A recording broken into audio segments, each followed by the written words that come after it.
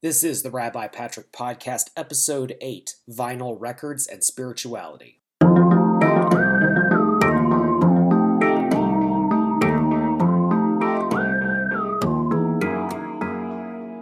I had the most thrilling morning this morning, and I need to and I need to tell you about it. So I woke up and I was feeling lousy. I mean, just feeling terrible. My wife was getting ready for work. I was hoping to avoid work as much as possible. I had a really late night working last night. I was just feeling terrible. I even told a buddy of mine who I exercise with twice a week that, I was just calling it off. I felt sick and I just couldn't do it. So I have my cup of coffee. I'm starting to feel a little bit better. Took a hot shower. Still feeling lousy, but feeling a little bit better. And then I got on my computer. And the computer is something I have a really bad relationship with. I spend too much time on it. It tells me things I don't want to know sometimes, but is also a source of blessing on occasions. And by the way, I don't edit the Rabbi Patrick podcast, so I apologize. There's something going on outside. Hopefully, it's. I'm hearing fire engines and stuff. Hopefully, it's okay. Everyone is all right. No one's hurt or anything. And my cat won't stop stalking around and begging for more food. So maybe Jasmine will make a special guest appearance. In any case, so I get on my computer, the source of blessing and curses all at the same time, and I look at my web stats. So I get to see what the stats are about the podcast, what's going on, what people are into, not into. And I realized that I had over 1,000 downloads of the podcast today. 1,002. And it is all because of you, and I am so overwhelmed and grateful for your support. As I always say, this is a hobby.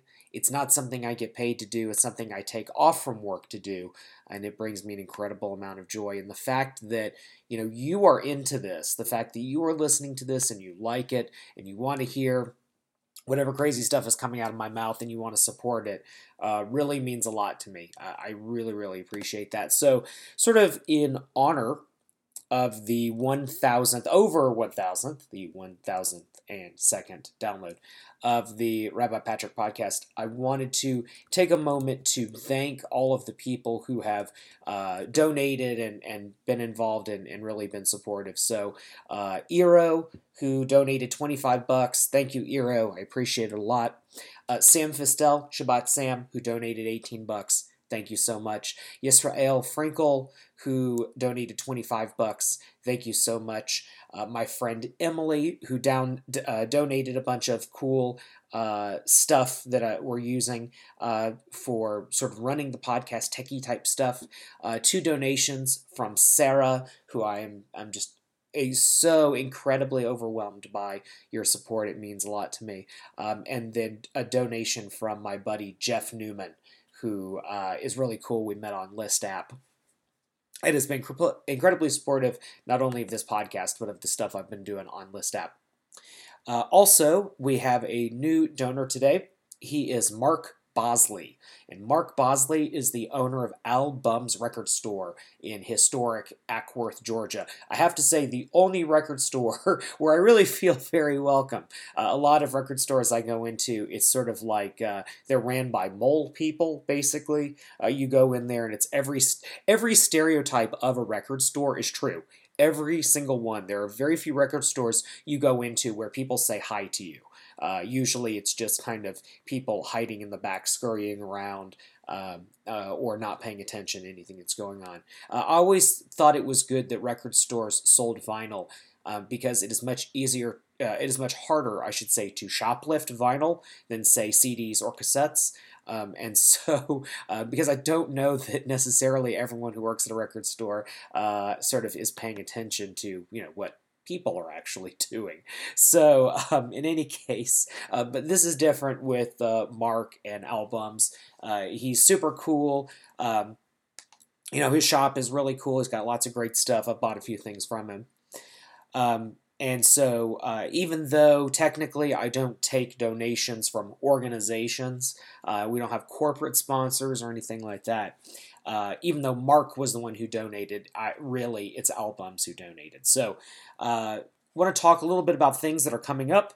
So it's late in the week. I apologize. I should have done this, but if you are around this weekend, so February 26th, I want to say, Friday, February 26th.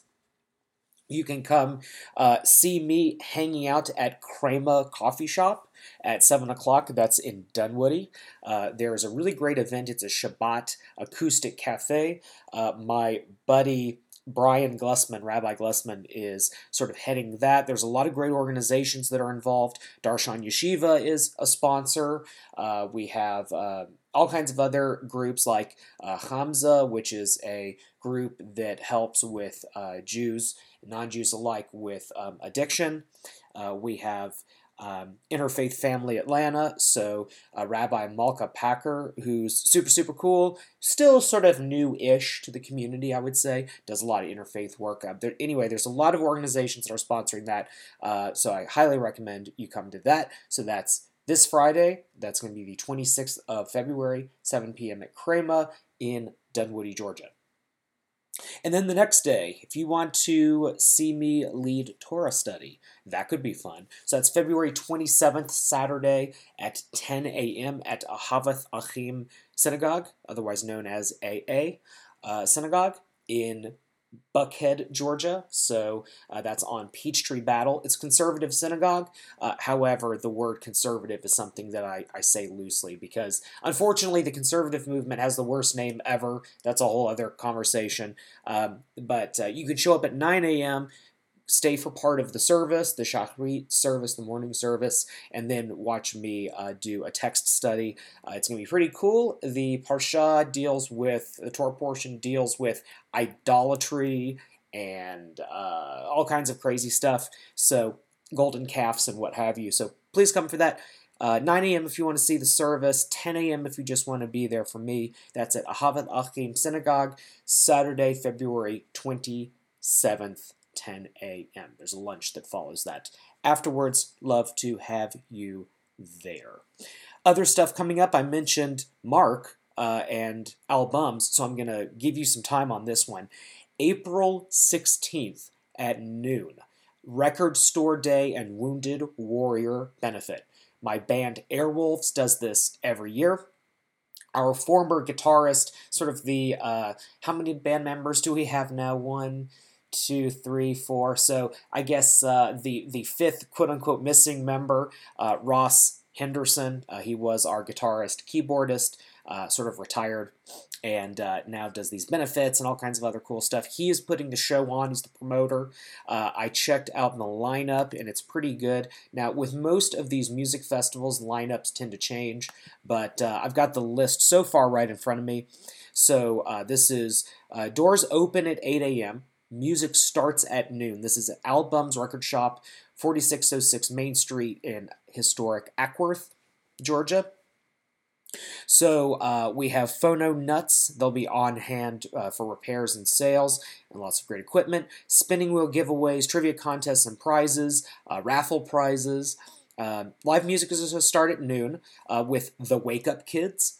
At 1 o'clock, Crypt 24. So Crypt 24, the drummer for Airwolves, that's his band. They're a two-piece sort of dark rock, psychobilly horror type thing. Followed by that is Bold Ashes. Bold Ashes are amazing. Harriet and Sean, they have this really, really cool two-piece. It's very sort of noise, math rock, ethereal. She plays bass. I love the way Harriet plays bass because she plays as if like no one is around. It's all sort of instrumental. There's lots of weird sound effects and keyboard sounds, and Sean is just like the craziest drummer. You hate yourself inside when you watch this man play because you will never be as good as him. He is better than all other drummers in the Atlanta music scene right now, as far as I'm concerned. And I apologize to Brian Paul Baker, the drummer for Airwolves.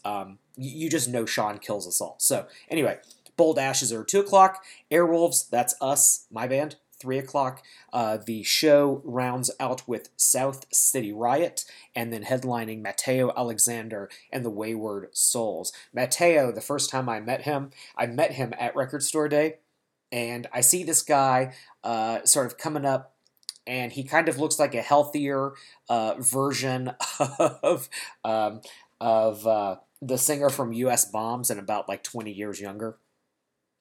And he sort of comes up. He's drinking from a Nalgene, kind of hanging out. It's so hot outside. Everybody's slamming water, trying to stay hydrated. And here comes this guy. He's got, tattoos on the tops of his hand, and he's got, I think, something like the Virgin Mary tattooed and all these other things. And here I am, and I've got, my Jewy tattoos, and I'm just like burning hot, and I'm wearing all black because I'm an idiot.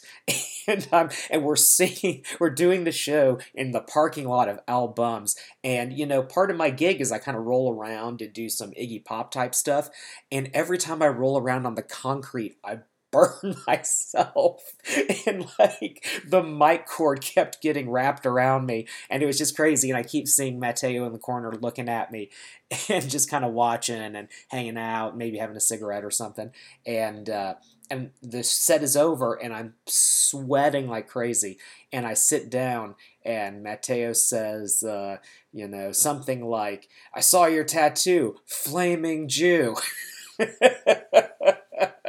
And he was laughing at like on my burning bush tattoos, like, yeah, Flaming Jew or something like that. I can't remember exactly, but Matteo is awesome. Wayward Souls are great. Americana, kind of a little bit of rockabilly, sort of, but more like traditional Southern country, Western, that kind of vibe. Lots of players, laptop steel, the whole 9 yards. So I recommend them. So enough nonsense.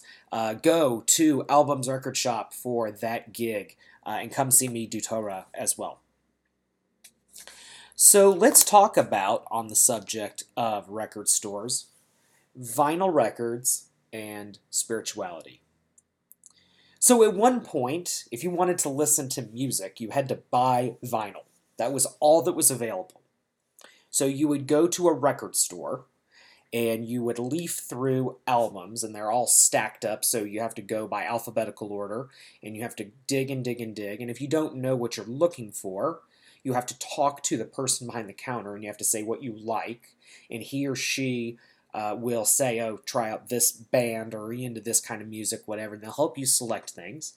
In the old days at the record store, and I'm talking about the swing band era, you would take a record, and with permission of the record shopkeeper, you'd go into a little sound booth, and you'd put the record on, and you'd listen to the record through some headphones, and you would decide if you like it. You'd take the record off the turntable, put it back in the sleeve, go up, pay, that's your record.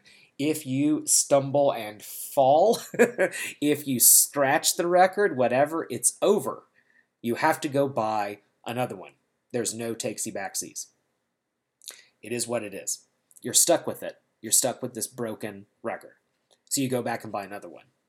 And hopefully, you take care of it. Every time you buy a record, it's expensive, relative to what you're getting.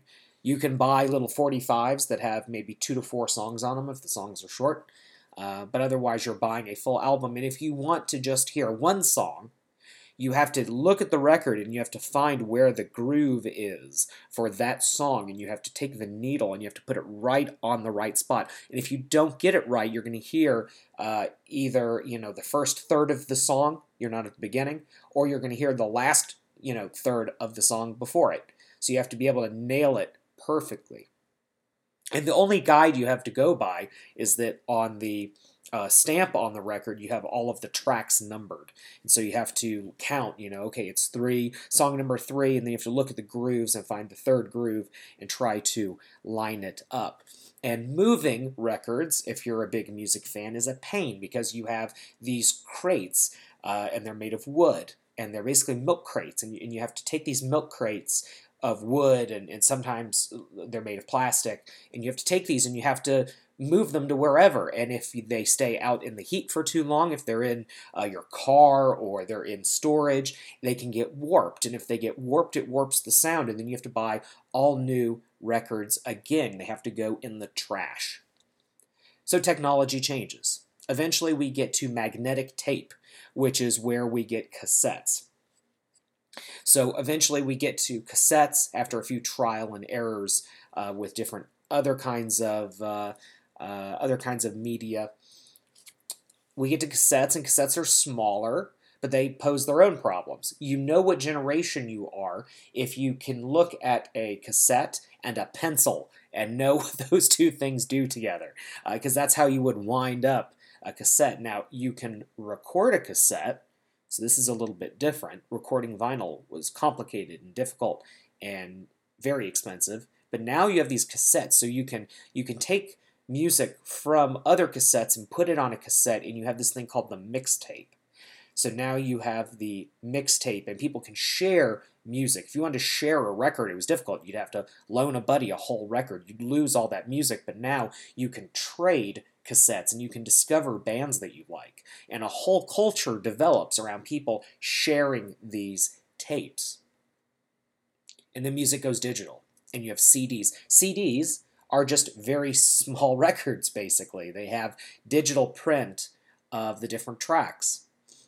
So you can kind of share these. Eventually we had CD burners. You could share mixed CDs, which are just like mixed tapes. But you can take these CDs and you can put them in a computer.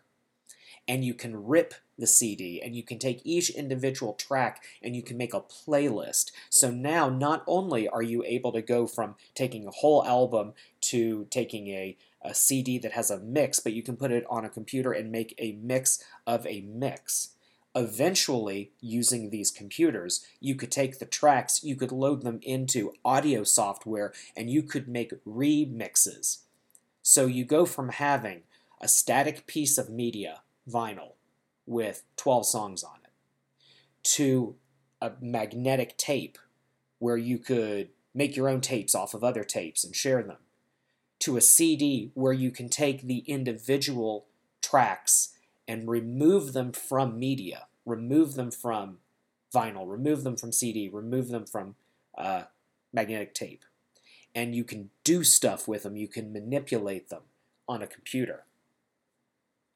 So what happened throughout this process as music media becomes democratized is that music sales go down. Well, it makes sense. You're able to trade music, including online. The early days of Napster, SoulSeek, other websites where you could work with people to find the music you want, download it. You don't have to buy anything anymore. Record companies go insane. They don't know what to do. Artists are losing money. Metallica is suing everybody, left, right, and upside down, to try to deal with this problem. But it's too late. Punk rock, if you will, had won. Fighting the man, fighting the system, fighting the record labels.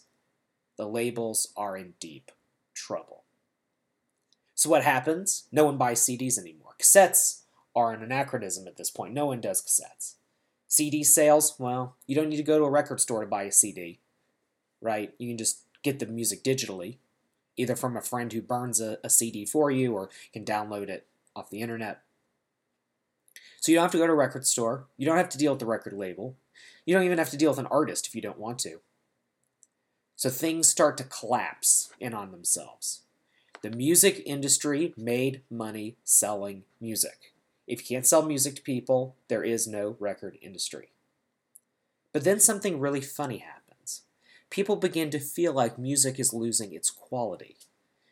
So people start looking back at vinyl records. All of a sudden you start noticing that these record stores that were going out of business because they couldn't sell CDs are now selling vinyl. And they're not selling vinyl to 40, 50-something-year-old nostalgic people. They're selling it to 18-year-olds, 21-year-olds, the people who dug the record player out of the closet and got some of the vinyl that their, aunts, uncles, older brothers and sisters, parents used to listen to, and they're listening to this vinyl, and they like the scratchiness and the pops and the sounds that come along with the vinyl against the needle. And they get interested in audio, buying speakers that are good. What does that take? Why is it that an old blues record sounds a particular kind of way on a turntable that it doesn't sound the same if it's digital, if it's being played through iTunes? So it's this going back to this older sound, and that's why you suddenly have garage rock. It's why you have people playing blues and folk music. Punk rock was no longer interesting. Punk rock was digital, mainstream, poppy, whatever. Now all of a sudden people want this rough sound. There's this sense that it's authentic, beautiful. Look at what happened to Target. Target all of a sudden is selling t-shirts with like Tommy on it. Rolling Stones, faux vintage, I can say vintage, vintage t-shirts, right?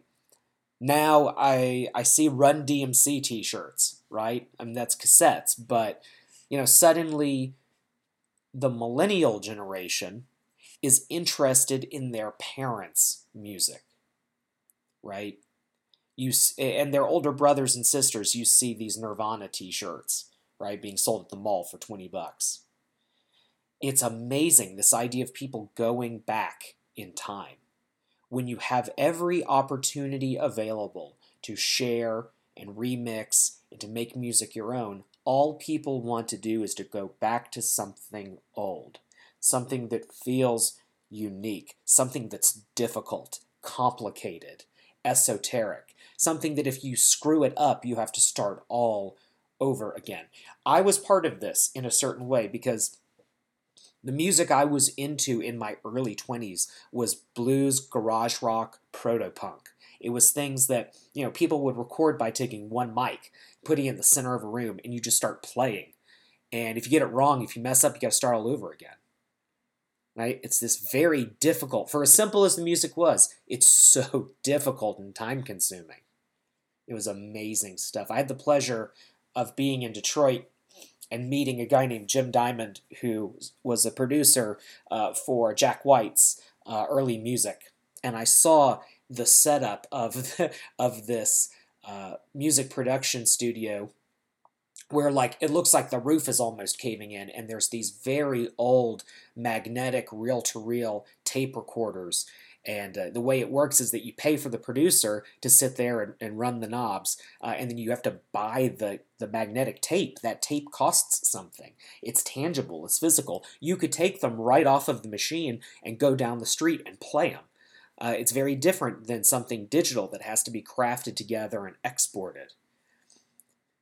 So those of us who are on the older side of this trend, and then the sort of 16, 17-year-olds I see now who are really into this sense of vintage, are trying to get back to something ancient, something old, something that seems true.